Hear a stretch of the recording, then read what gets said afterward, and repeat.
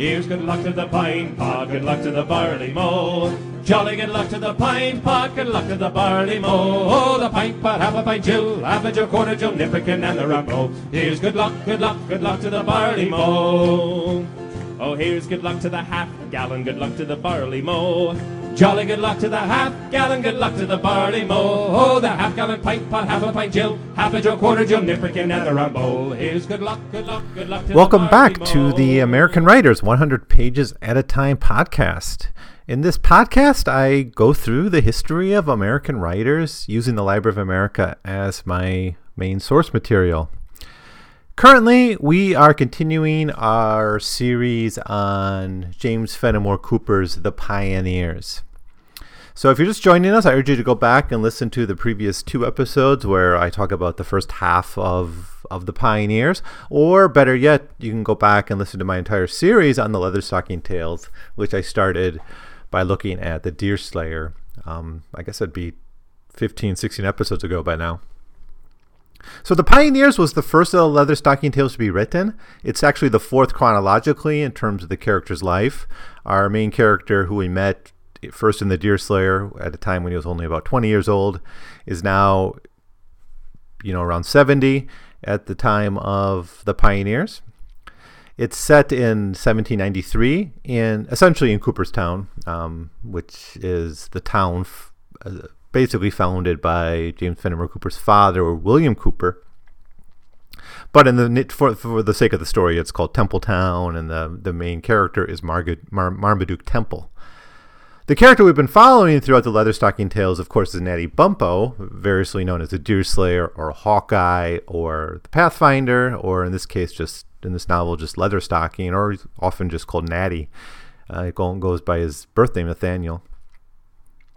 He exists really in the backdrop of the story. His role is a bit vague to begin with. He seems to be more of a foil for settler society at the start of the novel. His role increases in importance later on in the novel, but for much of the novel, he kind of exists as a foil for pioneer society, exposing its wastefulness, its commercialism, its kind of pursuit of wealth and things like this. So he's kind of there to criticize the more extravagant elements of frontier society.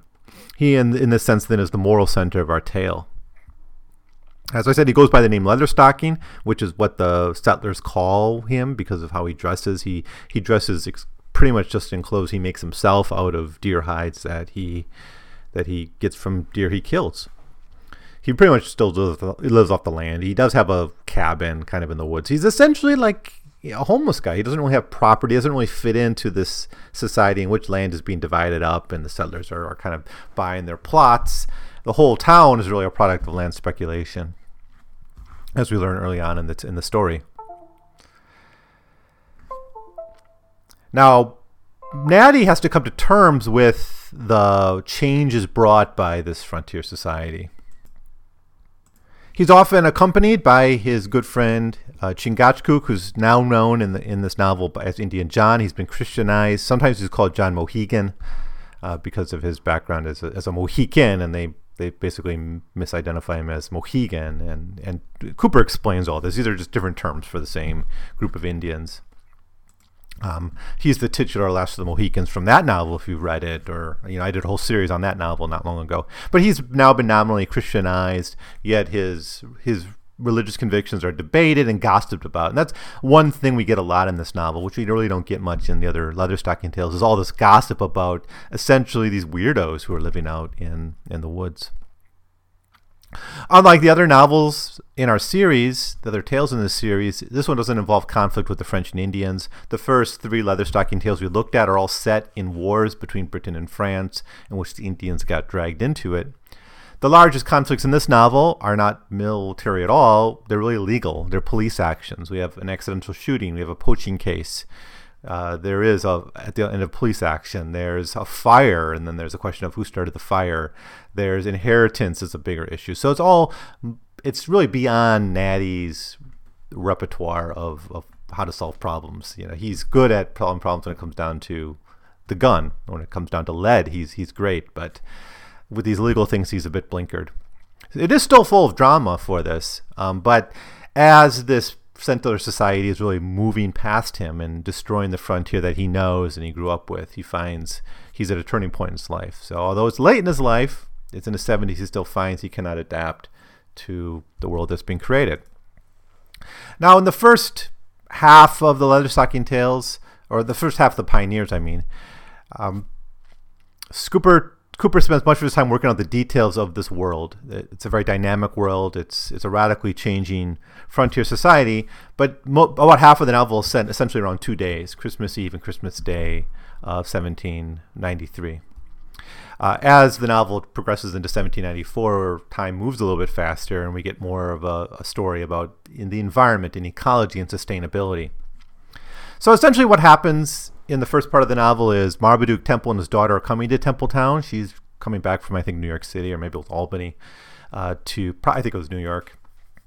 Done with her education, she's going to go live with her father in Templetown. And along the way, they meet a young man named Oliver Edwards, who's traveling with Natty Bumppo, Leatherstocking, and Chingachgook. Edwards is actually shot. They get in a dispute actually over who shot a deer, and the wound in Edwards' arm proves that they shot the deer because the other guy's bullet went into Edwards.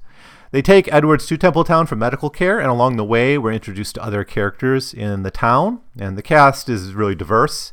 It's quite a dynamic, interesting cast of characters. But rumors spread about Leatherstocking, Indian John and this young man, who they are, what their heritage is, and these questions are all bandied about by the people of the town. After he's fixed up, his arm's fixed up, the men of the town eat dinner and prepare to go to church for its Christmas Eve. After the church service, the people of the town go their separate ways. Some go to a tavern for gossip and drinking. Others just go home and drink there. The next morning, various people of Templetown participate in a turkey shoot contest, which is won by Natty. Although since Elizabeth Temple paid the entrance fee, she gets the turkey, which she then gives to Oliver Edwards as kind of a peace treaty gift. He's also at that point offered a job, a position working for Temple, and Temple being the most powerful, the richest man in town, people actually come to him for like patronage. And Edwards is offered a job basically as a personal secretary for Temple because his personal secretary has just been promoted to sheriff. He takes the position, but he resents it, and he talks about how he has to work with his enemy.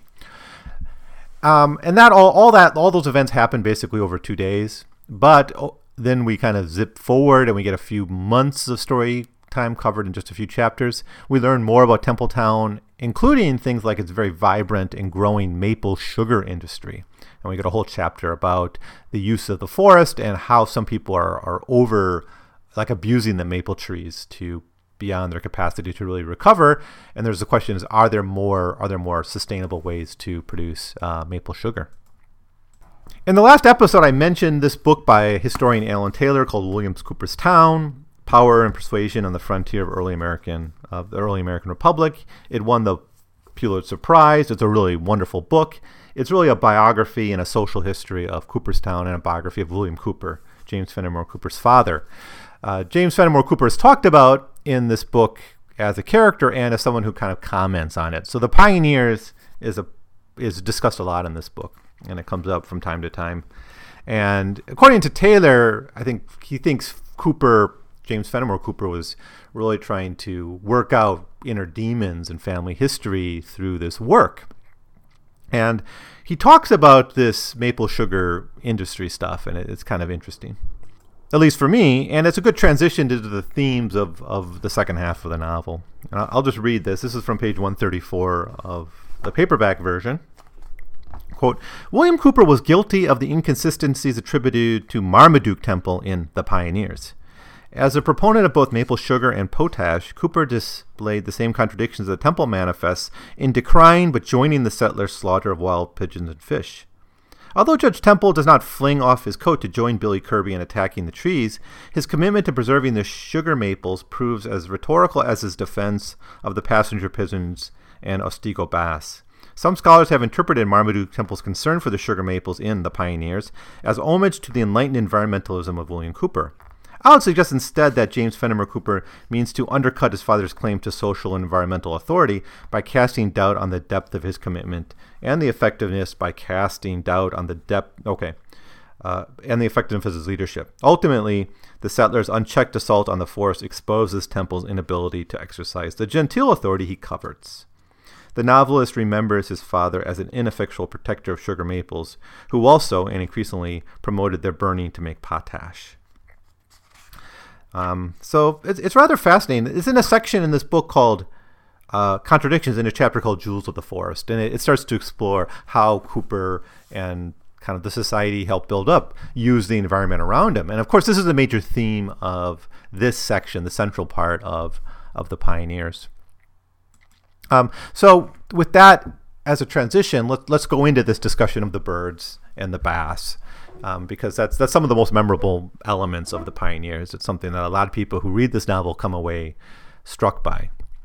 And it's in chapter 22. This is the classic scene in the Pioneers. It's the kind of passage we often read like in college courses on maybe environmental history, because it's so memorable and it really gets to the point of how early American pioneers and settlers in the West completely mismanaged the resources there. I guess the example most people can come to for that would be the buffalo.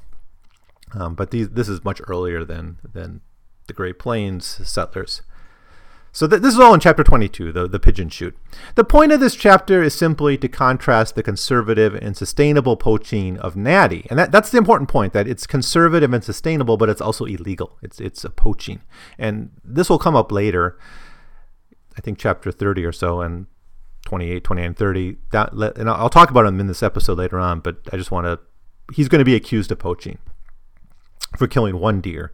But we've already seen the settlers violently misuse nature, and this is just one of the examples of that. The sugar maples is another, but this is maybe the more memorable, because we get this scene of just a sky full of thousands, I think at one point Cooper even writes millions of birds passing by, and you have these white men just shooting randomly into the sky.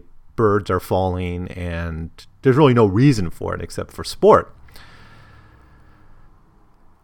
It's legal, though, and this is the activity of the people of Templetown. So these two things are being contrasted. Cooper reminds us again and again of how full of life the Pioneer region was, in the forests, in the skies, and in the waters. But he's also showing how recklessly the people of this land turned this nature into commodities. And maybe this is something Cooper isn't quite aware of on a theoretical level, but it's what he's describing. He's describing the transition from nature to commodities. Birds to meat, trees to sugar, fish into dinner tables. So it's a kind of repeating what was talked about in the maple sugars, but so actually Cooper goes through this story 3 times, and it's a bit repetitive perhaps, but this is a much more visceral story, it seems to me, because of the imagery. Quote, "The reports of the firearms became rapid, whole volleys rising from the plains as flocks of more than ordinary numbers darted over the opening, shadowing the field like a cloud. And then the light smoke of a single piece would issue from among the leafless bushes on the mountain, as death was hurled on the retreat of the affrighted birds, who were rising from the volley in a vain effort to escape. Arrows and missiles of every kind were in the midst of the flocks, and so numerous were the birds, and so low did they take to their flight, that even long poles in the hands of those on sides of the mountain were used to strike them down to earth." And then a little bit later, quote, "So prodigious were the number of the birds that the scattering fire of the guns and the hurling of missiles and the cries of the boys had no other effect than to break off small flocks from the immense masses that continued to dart along the valley, as if the whole of the feathered tribe was pouring through on that one pass. None pretended to collect the game, which lay scattered all over the field in such profusion as to cover the very ground with the fluttering victims." Again, very, very memorable imagery. Now, Leatherstocking is with this group, and he famously shoots just one bird, which is all he needs for his meal. Temple sees this and starts to scold people for the waste after seeing Natty's example, but really does nothing to change the nature of their misuse of the environment. And I think that's Alan Taylor's point, is that Cooper never really has Marmaduke Temple redeemed from his relative indifference to this. he scolds them, but he doesn't actually emit any policy change to change the development. He wants the products of the forest. He wants the economic activity. He wants the wealth from it, but he doesn't really want sustainability because he doesn't act on it. He just scolds it. So he's at the stage of moral suasion. He's not at the stage of actually confronting the misuse. And then, so we've heard the story twice, first with the maples, then with the birds. And then in chapter 23 and 24, we get it once again, this time with fish.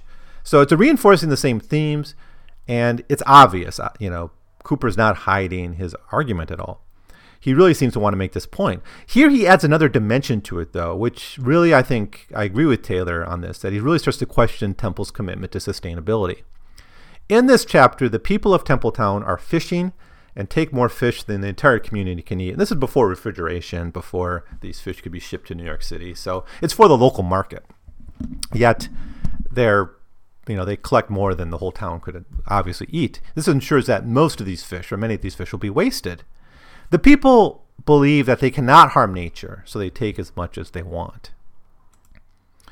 One character, Bill Kirby, kind of the vagrant-style woodchopper, says, I have a notion that there's water in this lake to swim the biggest whale that ever was invented. And as to the pines, I think we ought to know something concerning them. I have chopped many a one that was 60 times the length of my heave without counting the eye. And I believe, Benny, that if the old pine that stands in the hollow of Vision Mountain just over the village, you may see the tree itself by looking up, for the moon is on the top yet. Well, now I believe that if the same tree was planted out in the deepest part of the lake, there would be water enough for the biggest ship that was ever built to float over it without ever touching the upper branches. And so that's the quote, but it seems to be suggesting that nature is so huge and so massive, and the bounty is so limitless that there's really nothing we can do to truly damage it or affect it. And then as they haul up the fish, this is what Cooper writes. Even Elizabeth and Louisa were greatly excited and highly gratified by seeing 2,000 captives thus drawn from the bosom of the lake and laid as prisoners at their feet. But when the feelings of the moment had passed away, Marmaduke took his hand, a bass that might have weighed 2 pounds, and after viewing it a moment, melancholy musing, turned to his daughter and observed, This is the fearful expenditure of the choicest gifts of Providence. These fishes best, which thou seest lie in such piles before thee, and which by tomorrow evening will be rejected food at the meanest table of Templetown, are of a quality and flavor that in other countries would make them esteemed a luxury at the tables of princes or epicures. This world is no better fish than the bass of Otsego. It unites the richness of the shad to the firmness of the salmon. So is he authentic here? Well, the sheriff approaches him about his hypocrisy on this. And basically he says, you demand progress, but you question how we use the natural world. And I think this is the point worth considering. The sheriff says, here are a good thousands of the shiners, some hundreds of suckers, and a powerful quantity of other fry. But this is always the way with you, Marmaduke. First it's the trees, then it's the deer, and after it's the maple sugar, and so on till the end of the chapter. One day you talk of canals through the country where there's a river or a lake every half mile, just because the water won't run the way you wish to go. And the next you say something about the mines of the coal, though any man who has good eyes like myself can see more wood than you could keep the city of London in fuel for 50 years. End quote. So his criticism of Temple comes down to the fact that you want progress. You want mines, you want roads, you want all this stuff, and you're just as much to blame. Now, just a side note, where this takes place seems to be the same setting, the same place that the setting of the Deerslayer was, Lake Oswego. So I don't know if the castle is still there or remnants of it on an island. But it's the same setting. Then chapter 24, we're in the same place, but this chapter is more about Natty's experience with fishing. And just like with the birds, he just spears one fish for his own needs and nothing else. Ben Plum almost dies falling out of the fishing boat. And I'm reminded at this moment of the debate that went throughout the Pathfinder, which was the skills of the freshwater seaman versus the saltwater seaman. And the saltwater seamen always being very pompous and arrogant about their skills and their prowess, especially compared to freshwater seamen. And Ben Pump is kind of this vein, who's often talking about his time as a British sailor, and he's very proud of that, and a bit pompous at times about that. Now, I don't know if Cooper was thinking of this theme yet. It's a bit humorous, though, that this boastful sailor is so awkward in the water and needs saving by this frontiersman. But mostly this chapter is showing Natty's overall goodness, and that's the main focus of these chapters, his restraint, his moderation, and his overall goodness. And we need to remember these chapters on wastefulness when we come to the poaching case later on, because Natty killed one deer for personal use out of season, and for that he's going to suffer a great deal and go through a major crisis in his life. Eventually, that's going to be one of the major reasons he decides to leave. Another reason will be some issues are resolved, that he's not needed there anymore, but he certainly can't really fit in this frontier settler, I don't want to say frontier settler, pioneer society. So, chapter 25. With these major themes out of the way, Cooper now shifts his focus back to the plot of the novel. Now, the second half of the novel is dominated by two plot lines. One is the legality of poaching, and the second is like the just ownership of the land around Templetown. Who has a right to this land? We know from the second chapter that Temple had a business, well, Temple's father, actually. I may have misspoke in the first one. It was actually Major Effingham worked with Temple's father. They were business partners, and they're the ones who kind of speculated on got this land out in the west. And then Temple's father dies, and kind of Marmaduke Temple inherits this, and he's the judge who inherits this land and becomes a land speculator. So it was Temple's father that had this relationship with Effingham. So he never actually met Effingham directly, but just knows of him. And Effingham still has rights to this land. But Temple basically inherited it. So you can go back to read chapter 2 of the novel to revisit the context here. But in this chapter 25, Temple gets a note in the mail that someone very close to him died at sea. It's going to turn out to be, the suggestion he gets from this is that Major Effingham dies. And we don't know this now because we're not told who it is, and it's not revealed till later on what the context of this letter is. But we do see that Temple is greatly affected by that, and he immediately calls his lawyers. There's a lot of legal matters connected to this, and he goes into a back room and talks to his lawyers. He excludes Oliver Edwards from the proceedings, and this is an important plot point. It's all very mysterious, but it's enough to say now that it seems that the meeting has something to do with the claims of Major Effingham. So in this chapter, we also see Louisa Grant and Elizabeth Temple discuss Oliver Edwards, his background, and they start to gossip, and there's growing hints of a burgeoning romance between Elizabeth Temple and Oliver Edwards because they're spending a lot more time together. Edwards is working in the Temple home, but it's still suspicion about his background. Is he half Indian? Why was he hanging out with these weird homeless guys out in the cabin?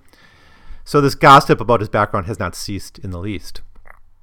Elizabeth, though, insists that the Temples are doing everything they can to make Edward feel at home, and the ongoing kind of hostility and resentment Edwards expresses from time to time is something that really seems to bother Elizabeth. All right, well, that's all really to say about that chapter. Chapter 26, we're kind of back to the question of resources and development of the town.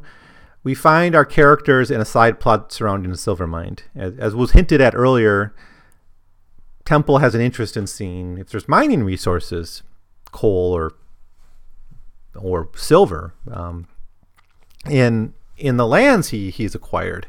And of course, this makes sense as a speculator. You want to make sure you don't sell off land that might have silver or whatever. So he has a silver speculator out there kind of looking around for silver mines. And that's just kind of introduced. And then Elizabeth and Louisa take a walk in the woods. Oliver Edwards has nothing to do, so he goes to visit Natty Bumppo's cabin. And he sees that Hiram Doolittle was there kind of creeping around. And he's kind of a justice of peace in the town. He's got other positions, but he's kind of in Temple's circle. And he leaves in a bit of haste after kind of messing around Natty Bumppo's cabin. It seems like he was trying to burgle it. And that's what Oliver Edwards assumes. He's like, why is he here? He must be trying to burgle Natty's home. He then just kind of tracks down Natty and Indy and John, and they go fishing. And there's a really beautiful conversation. I'm not going to dwell on it too much, but they spend 4 or 5 pages just talking about their past and the sights they've seen and the Catskills and other places. And they all have their moment in which they talk about these memories they have. And I think at one point Natty Bumppo talks about the most beautiful place he's ever been, which is in the Catskills. Chapter 27.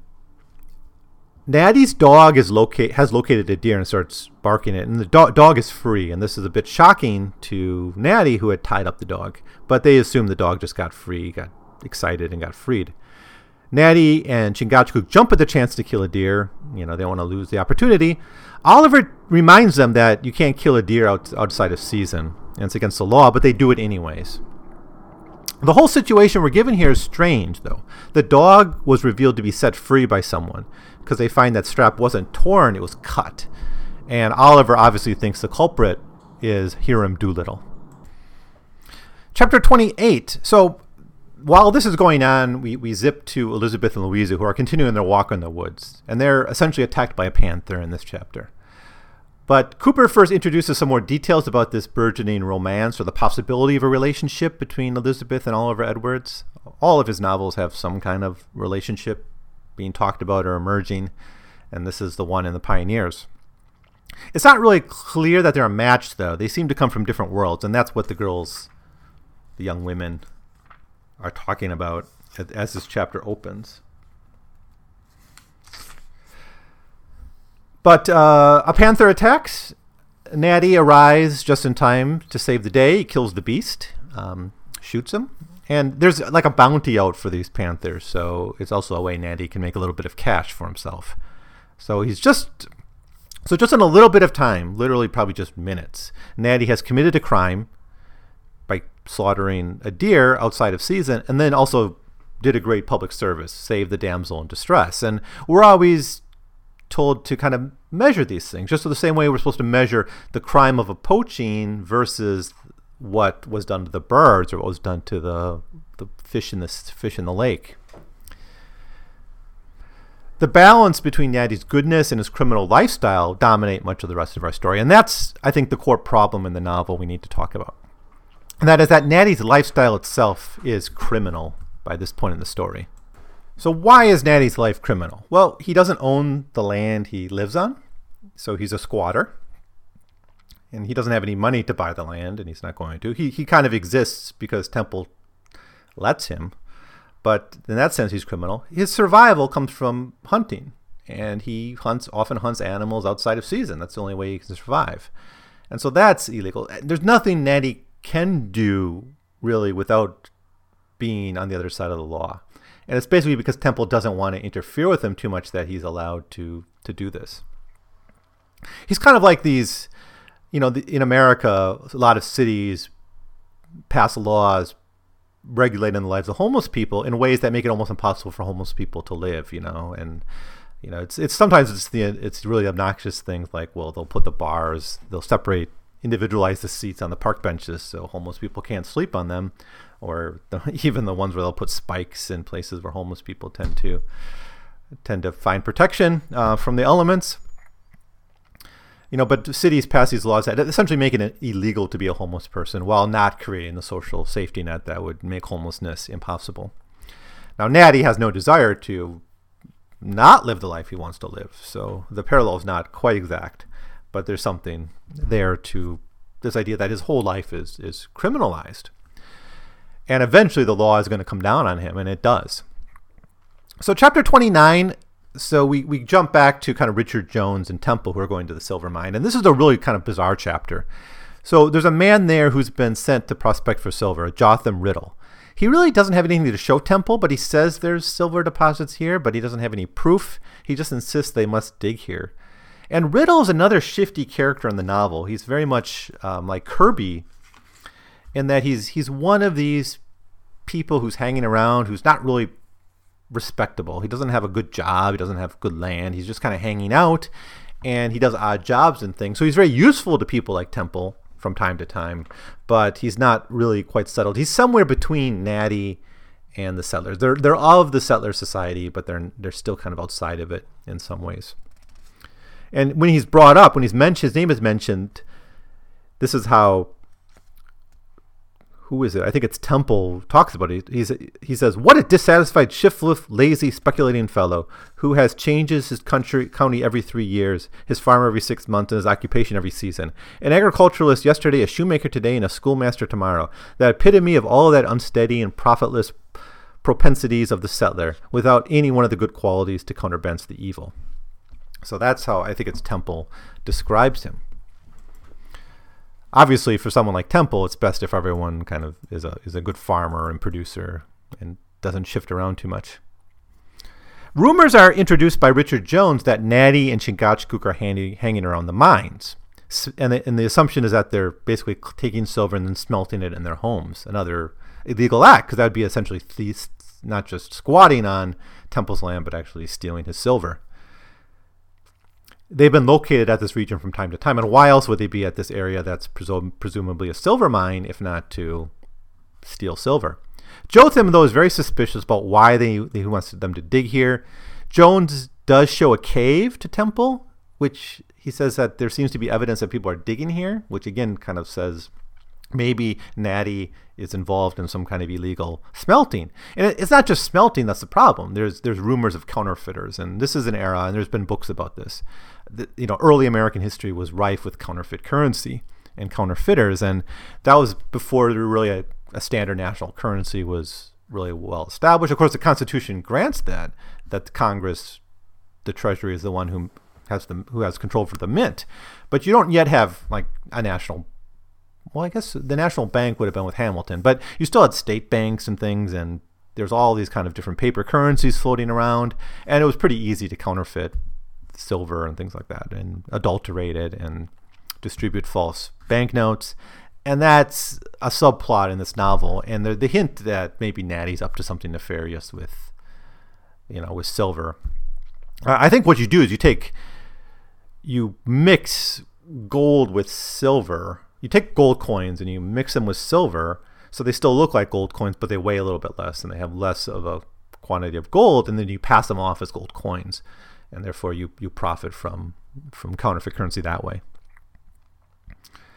Anyway, so if he's smelting in his home, he's a thief and a capitalist and possibly a counterfeiter.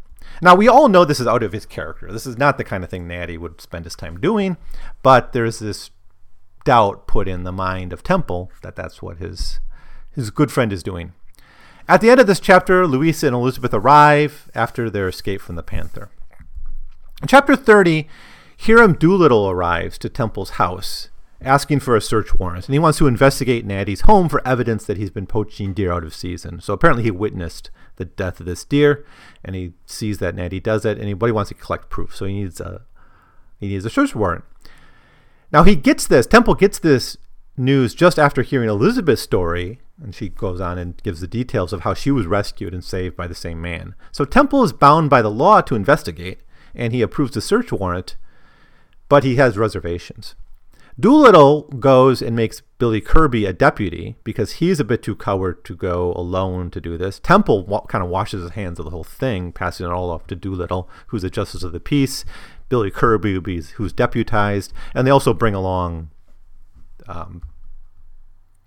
Riddle, that other shiftless guy. So there's kind of the law is relying on these people to kind of do the dirty work, and that's kind of the suggestion we get here. The attempt to serve the search warrant is a disaster. Natty is openly hostile to anyone searching his home. He basically beats up Doolittle, the justice of the peace. He points his rifle at Kirby, and Riddle and Doolittle run off. But interestingly, Billy Kirby and Natty have enough in common. They seem to like each other a little bit. They seem to laugh about the entire affair. And in fact, Natty does give him deer hide and say, yeah, I poached stuff. You need evidence. Here it is. You're not welcome in my home, but you can have this evidence. But in this nice tense scene, we get for the first overt time Natty coming face to face with the law, and he emerges temporarily victorious over it. But the way law works is it doesn't matter if you're temporarily victorious, right? It doesn't matter if you get away from the cops. They'll find you, right, and punish you even worse. So that's what happens to Natty here. But he does stand up to the law, but in the end of the day, that's meaningless. And then that brings us to the final chapter I'll look at in this episode, chapter 31. Poaching's a small affair. It's like a $5 fine. I guess that's a lot of money, but Natty's work hunting animals that have bounties on them, like the panthers, and I think he had 2 skins that he could claim. Basically, this would more than cover the cost of the fine. So there's really not an issue of the cost. Elizabeth is even willing to pay the fine herself. The problem is this compromise isn't going to work because when the details emerge about Natty's violence, pointing a gun at agents of the law, striking one agent, justice of the peace, Temple basically needs to bring Natty to court. He can't let this slide. When Oliver hears of this development, he immediately quits his service to Temple. Temple tries to reconcile with him but fails. So this sets us up for the climax of the novel, which I'll explore in part 4 of The Pioneers. But that does it for now. Thank you as always for listening. If you have any comments or thoughts, if you've read Alan Taylor's work and The Pioneers, and you have any comments on how these two works, can be read together, please let me know. If you've just read The Pioneers and have opinions about it, I would be very much interested in your thoughts, especially on this issue of I guess how we deal with the character of Marmaduke Temple. Is he a good guy, or is he at the end of the day just another pioneer? But so send me your comments. You can post them below, or you can send me an email at 100pagescast@gmail.com. Please, it would help me a lot if you left reviews on iTunes or just shared this. But in any case, thank you again for listening. We'll be back with part 4 and the finale of my review of The Pioneers. Good luck to the barley mow. Jolly good luck to the daughter, good luck to the barley mow. Oh, the daughter barrel, half barrel gallon, half gallon pint pot, half a pint Jill, half a Joe, quarter Jill, nipperkin, and a round bowl. Here's good luck, good luck, good luck to the barley mow. Here's good luck to the landlord, good luck to the barley mow. Jolly good luck to the landlord, good luck to the barley mow. Oh, the landlord daughter barrel.